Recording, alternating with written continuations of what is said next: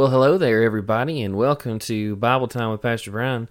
So this is your host, obviously, Pastor Brian, and I'm so excited to be with you guys here again today as we continue our study here through Galatians 5:22.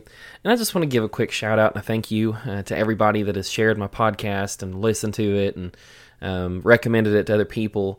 I can't thank you enough for doing that, and I'm so thankful that I've got some people out there that are listening to me and praying for me. And hopefully, my sincere and dearest hope with all of this is that you guys would learn something and that I would be able to bring God the glory through my teaching. And I thank you guys for joining me here today again. So we continue our march through Galatians 5:22, and we're moving on to the next word that is mentioned there, and that is peace. So according to Thayer's Greek lexicon, the word Irene, which is the word that's used for peace there, means peace between individuals or harmony. Now, it shows up a few other times in the Gospels and other writings, specifically ones of Paul. It pops up a lot, but we'll get into those as we get there. First one that it pops up in is Matthew 10:34, where Jesus is telling his disciples that he didn't come to bring peace on earth, but a sword. Jesus came to reconcile sinners to God and bring his peace to them, not to create harmony and peace with the sins of mankind. Then Luke 12:51 is the companion passage to Matthew 10:34 that also describes that's the same thing, but instead of saying a sword, it says division instead. But you might think, isn't division a bad thing? More on that later. Division within God's family, which is his church, is bad. Division between his church and the world is necessary. Moving on to Acts chapter 7, verse 26, the KJV says one again in this passage, while the NASB, which is the translation, that I use more often than not, it says peace.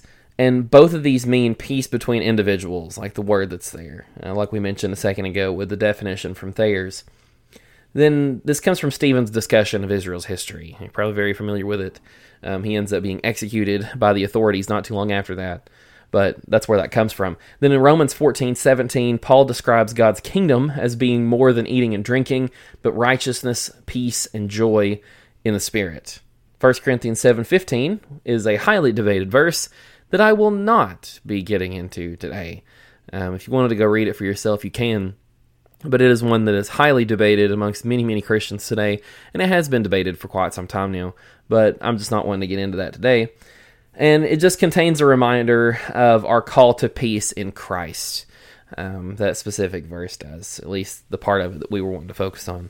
Ephesians 2:17, the preaching of peace is of Christ, and then fast forwarding a little bit to Ephesians 4:3, the bond of peace. Christians are knit together in love and held together by a bond of peace with their brothers and their sisters. So I promised you a couple minutes ago that we would do a little bit deeper dive into the word division that pops up in Luke 12:51. So that word is diamerismos, and that just means disunion or dissension. Comes from diamerizo, which is to be divided into opposing parts. And if you read verse 52 right after that in Luke chapter 12, you'll see that word pop up. And dissensions, we talked about that with the deeds of the flesh, right? A few weeks ago now. And the word dissension was something that popped up. And that word is dikasteia or dikastasia. And so it shows you that there's two different words going on here. With the second one being translated to dissensions, can mean dissension or division. In the King James Version, I actually kind of like the way that they translate it a little bit better. That's just me, I guess. They use the word seditions in the KJV to give you this mental disconnect between what Jesus is saying in Matthew and in Luke, and then what Paul is mentioning to the Galatians about deeds of the flesh. So, seditions themselves are just rebellions against order, and I think that's a better usage of the word, personally. And continuing on, Jesus is not saying, back in Matthew and in Luke, that he is there to cause something that he later tells Paul, or has Paul tell the Galatians not to do. He has come to bring God's kingdom, Jesus has. and the message of repentance to sinners. Those who reject will not be included. Thereby comes the sword analogy of being, kind of split in two there. And Jesus is not there to do these two things. He's not there to cause conflict, nor is he there to create chaos. He is there to bring the message of God's peace to sinners and to unify his followers in their love for him and their love for each other. Taking these two things into account, Jesus is not there to bring peace on earth, as in an end to human conflicts and struggles. One day he will do that. That will happen one day. But that is not why he was there then. He is there at the time to bring a sword to divide the whole of the human race, separating those who trust in him from those who do not, allowing them to have the bond of peace from Ephesians 4:3. And that is something that I do believe a lot of people lose when they're studying the Gospels, is that they hear the angelic decree at Jesus' birth of peace on earth, goodwill to men. And then they read the passages here in Matthew and in Luke where Jesus says, "Oh, I've not come to bring peace on earth." It's like, well, didn't the angel just say that you were going to do that? And yes, the angel did say that he was going to do that. But the peace that Jesus is bringing to earth is not the same peace that the earthly, fleshly, temporally minded people of his day would have thought that he would be bringing. He's not bringing an end to human conflict. He's not bringing a reconciliation between his people and people that are unrepentant. He's bringing God's peace to those who accept him. He's bringing that peace of God's reconciliation of their sins. And that's not the same as just peace and quiet and no wars and things like that. But one day those things will happen. One day the end of all those things will come. And what a glorious day that will be when that happens. But Jesus wasn't there at the moment to do so. That was not his goal. And that's why he said his goal is to bring a sword. He's dividing people between those that follow him and those that don't. And it's a very simple division there. And then moving on to just this whole idea of peace and a couple other places that it pops up. That whole idea of peace was used by the ancient Greeks and others, not just the ancient Greeks, but the ancient Greeks specifically, to give kind of a good greeting or a good header to a letter. It's in kind of a similar way that the Jews would use the word shalom, or that we would use, I don't know, hey, how's it going? What's up? Try to think of some good examples there. But kind of along those same lines. A lot of times we ask that question, hey, how are you doing? And we're not expecting a whole 2-hour conversation about how that person is doing. We're expecting, oh, I'm doing pretty good, or, oh, things are going okay, something along those lines. And it's kind of a formality where people would do that. You're genuinely wishing good upon that person when you say things, when you start off a letter by proclaiming peace towards them and everything. But it's a nice, friendly thing to do. It was very traditionally friendly. And Paul's writing to a bunch of Greek people. And if you don't realize that, in his writings, in his letters, he's writing to churches that are majority Gentile. They are filled full of people that are Greeks first, in most cases. And this is a very, very familiar way that they would have understood letter writing. When they were receiving a letter, they would have anticipated it beginning with some type of greeting, some type of proclamation of peace towards that person. And Paul opens up his letter not just with the word peace, but also with the word grace. And so the words that are used there are charis and irene, which is the same peace that we're talking about here in Galatians 5:22. And those two words specifically show up in the following verses. And I'm going to bombard you with a bunch, but kind of giving you a picture of this. Romans 1:7, 1 Corinthians 1:3, 2 Corinthians 1:2, Galatians 1:3, Ephesians 1:2, Philippians 1:2, Colossians 1:2, 1 Thessalonians 1:1, 2 Thessalonians 1:2, 1 Timothy 1:2, 2 Timothy 1:2, Titus 1:4, and then Philemon verse 3. Paul and Timothy are using this whole idea of grace and peace, and all of these include some type of form of from God our Father and the Lord Jesus Christ. You can go look at all of those that I just mentioned, and they all start off with that same grace and peace and then include something about Jesus and God the Father as being the source of that peace. It was very common in ancient texts to do this, to mention this at the opening of a letter, and to invoke it from some type of deity or higher power. So like I said, the Greeks would have been very familiar with this idea. So when Paul is writing to these people, it's something that they're familiar with. Paul wants people to realize, though, that there is none higher than Christ, and it is in his name that Paul is writing these things. And it is in his name that he is wishing this peace and grace to be upon them. Not from Zeus or whoever you want to toss in there, but from Almighty God through Jesus Christ, his Son, is who Paul is proclaiming this to them through. This peace that's in Galatians 5:22 is part of evidence in the life and work of those who claim Christ. Because peace is important, what things do you have to avoid if you're going to live a peaceful life? One of them is discord, causing divisions, and not good types of divisions. Because think about it this way. Divisions can sometimes be a good thing. Imagine you have a bowl full of bananas, and you have 5 really good bananas. They're still great.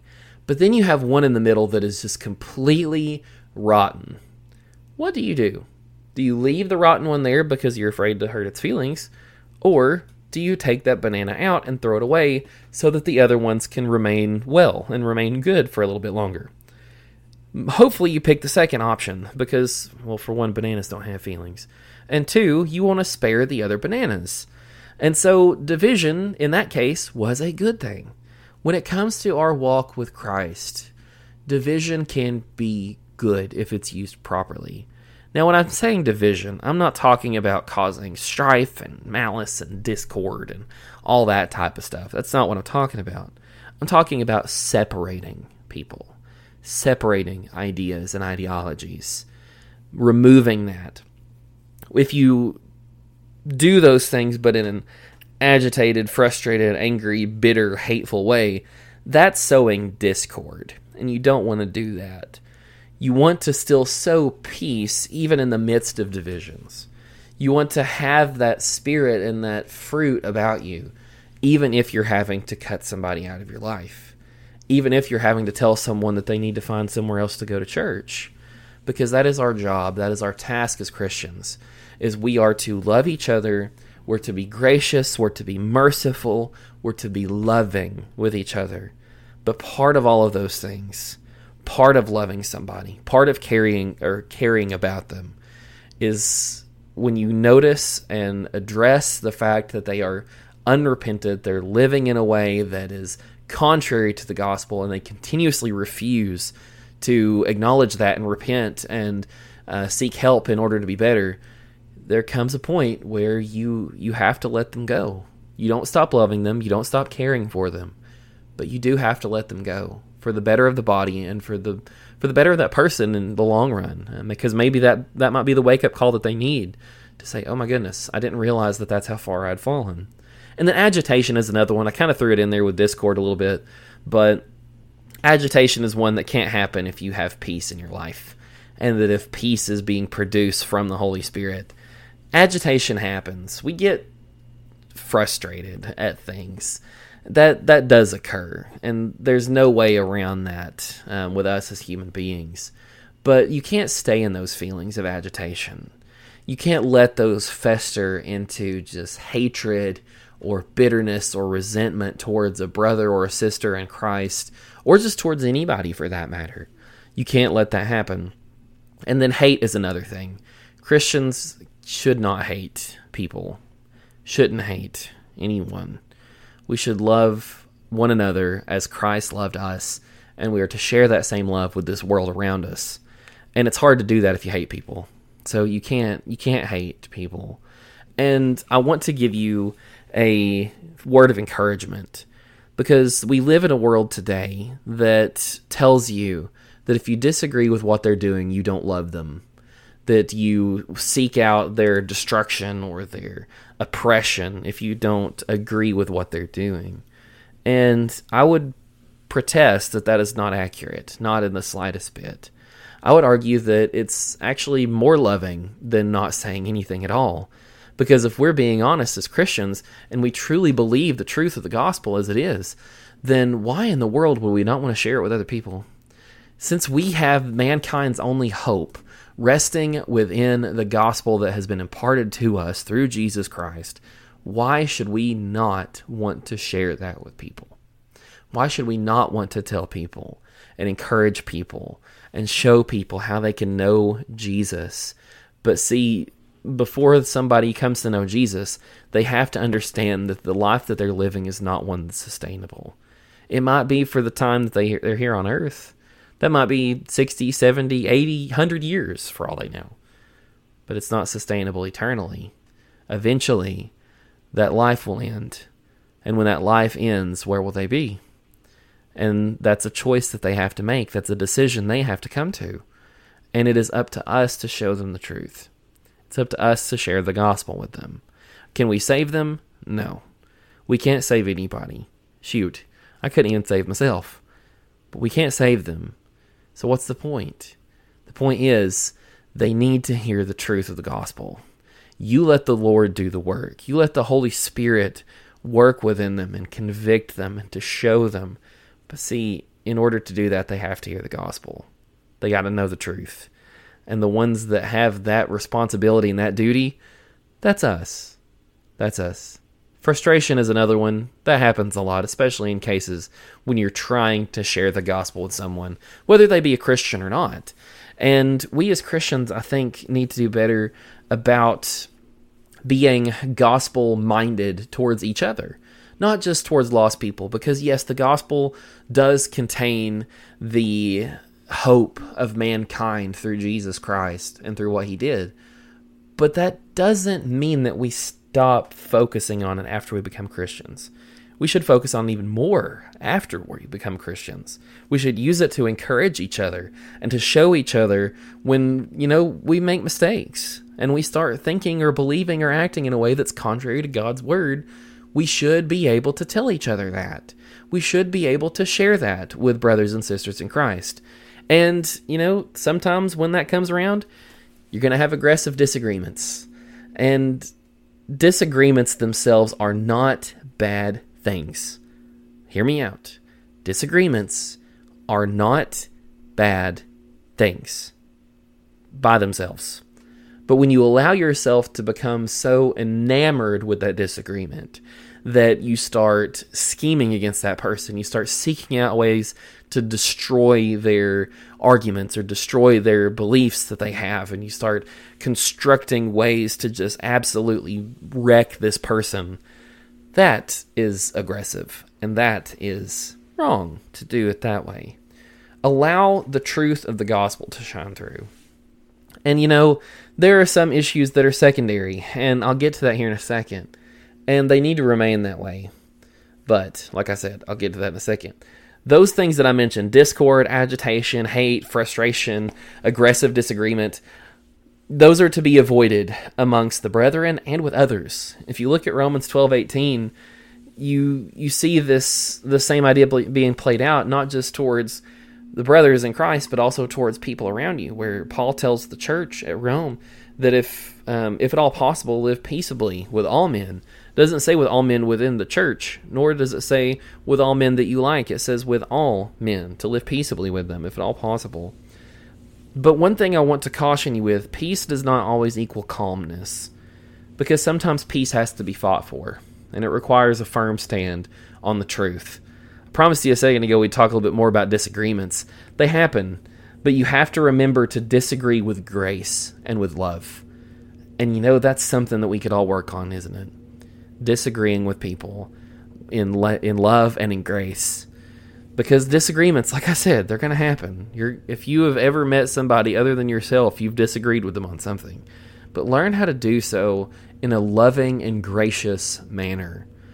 Just shining through this character of Christ through your actions. Where even if you look at somebody and think, you know what, I really don't like their interpretation of that. I think it's wrong. As long as they are solid on the major issues of Scripture, and you might disagree with them on secondary ones, remember to keep the secondary ones secondary and the primary ones primary. And in order to find which ones are which, use discernment, use study, and seek counsel. Don't just think of it on your own, where you're like, oh, it is a primary issue of the gospel for people to love sweet tea. Because God said that you're supposed to love all good things, and sweet tea is a good thing. So because of that, if you don't love sweet tea, you can't be a Christian. See, I wouldn't even consider that a secondary issue. That is so far down the totem pole, that's not even a secondary problem. And I love sweet tea, don't get me wrong. It's what runs through my veins, pretty obviously. But it's not something that's a major issue. Now, I use a funny, fanciful example, but so often we throw things just as silly and frivolous into that, where we think that so many things are so important, and yet they're not. Not as important as we think they are anyway. And it's on those secondary issues that most people disagree on. Because the vast majority of people that claim Christ ought to hold to the same core primary things. Jesus is the Son of God. There is a Trinity. He was born of a virgin. He lived a sinless life. He physically, truthfully died. And 3 days later, he rose from the grave victorious for our salvation, for victory over death, hell, and the grave. And he ascended to the Father. He appeared to the disciples before that. He gave them a commission to go throughout this world and to carry the gospel. If you believe that, that is the primary heart of the gospel of Jesus Christ. That is the primary part of the gospel. Anything else that we try to add to it is just secondary. So be cautious and be warned about that. And so another thing that I thought of too when I was doing the study was that worry and anxiety are things that pop up as well when it comes to this whole issue of peace. You know, it's natural to worry and be anxious, but we cannot be consumed with being anxious. And I like to keep in my mind this idea that there is a healthy type of anxiety and there is an unhealthy type of anxiety. And I'll give you one of the rare personal stories on my account here. When I first started preaching, I was pretty young. I was about 18 years old when I started preaching. And I say pretty young. I'm still pretty young compared to a lot of other people, or a lot of people would think I'm pretty young. But I started preaching when I was around 18 years old. And I remember I was preaching this service at the church I grew up in. It's long after we had left there. But I was preaching this sermon, and right before I was set to get up there were a couple older pastors there, older preachers. And there was in particular this one evangelist that, let's see, this had to have been back in 2014 or so when this happened. And this man was probably about 80 or so in that moment. So I haven't heard anything from him since then. So maybe he's still alive, maybe he's not, but that's not the point of the story. And I was sitting there on the front pew, and I was holding the Bible in my hands. And I put the Bible on my lap, and I was holding my own hands. And I was just kind of, nervously just working my hands around each other. And that old preacher wrapped his arm around me. And he said, "Buddy, are you nervous?" And I just kind of shook my head. I said, "Yes, sir, I'm nervous." And he looked at me dead in the face, and he said, "Good. Because, buddy, you handling the word of truth, the word of God. And that ought to make you nervous." And I've thought about that ever since. It's something that I still believe to this day. That holding God's word is a serious business. And it should be respected as being God's word. And it's something that I try to remember every time that I preach, every time that I teach, every time that I do anything that involves me talking or sharing scripture, is that I'm so conscientious about being careful about handling it. Because it is the word of God. Those words that are contained in those books, they speak life into a dead world. They are a light shining in the darkness. And I want to give it the best justice that I can in every opportunity that I have. And am I perfect at it? Absolutely not. I'm still a work in progress. But that's what I'm working towards, is to give the Bible the respect that it deserves. And it's something that I believe every pastor, preacher, teacher, whoever that is sharing the gospel with people, or just talking about other Bible stories with people, that they would be just as careful as I am with that. And that's a little bit of anxiety. I always have nervous feelings when I'm about to get up to preach or to teach. And I hope I never lose that. I hope I never lose the ability to be humble about the gospel, because part of that for me is being anxious about it. So anxiety can be a good thing if it's done in a healthy way. But if you take it to an unhealthy extent, it can be absolutely destructive on your esteem, on your witness. And that's why we're supposed to be careful, because when we spend so much time frustrated and worried and anxious about things, that we let that kind of take the directive in our life, we end up not trusting in the Lord as much as we should. We end up not leaning on Him and the truth that He has imparted to us through Scripture. And because of that, I do believe that we as a people entirely need to be better about being at peace with what we're going through, of taking those things to the Lord, even if we don't understand why we're going through them, but bringing them to Him and trusting that He knows what He's doing. Because I'll fill you in on a secret, and it's not really a secret at all. He does know, and He does understand what you're going through. He sees it, He knows it. He's been with you through this whole thing. Keep leaning on Him and keep trusting in Him in everything that you do. And see, if you do that, if you lean on Him and you trust in Him and you live your life according to His word and through the produce, the fruit of His Spirit that comes out of you, you will have peace. And it'll be a peace that no one or nothing else can give you or can take away. It is a peace that comes from God Almighty, and He alone sustains it and provides it. And it is in Him alone that you can find it. God in heaven, as we come before you today, we're so honored, so blessed and thankful for this day that you've given us and for this wonderful scripture that you've allowed us to study here today. And this concept of peace, God, that so often we forsake and we neglect. I pray, God, that you would help us embrace that, embrace being at rest and at peace with whatever situations may come our way. And I pray, God, that you would give us the strength and the courage and the wisdom in order to do so. I ask you go with each and every person that's listened to this podcast, and even those that haven't. I pray, God, that you would just continue to speak and work in great and mighty ways according to your plan and purpose, because I know that you will. And Lord, I ask that if it be in that plan and purpose, that you'd bring us back here again next time to study your word in spirit and in truth. We love you, and God, we praise you. In Christ's name, amen. Thank you all again, and I'll see you next week.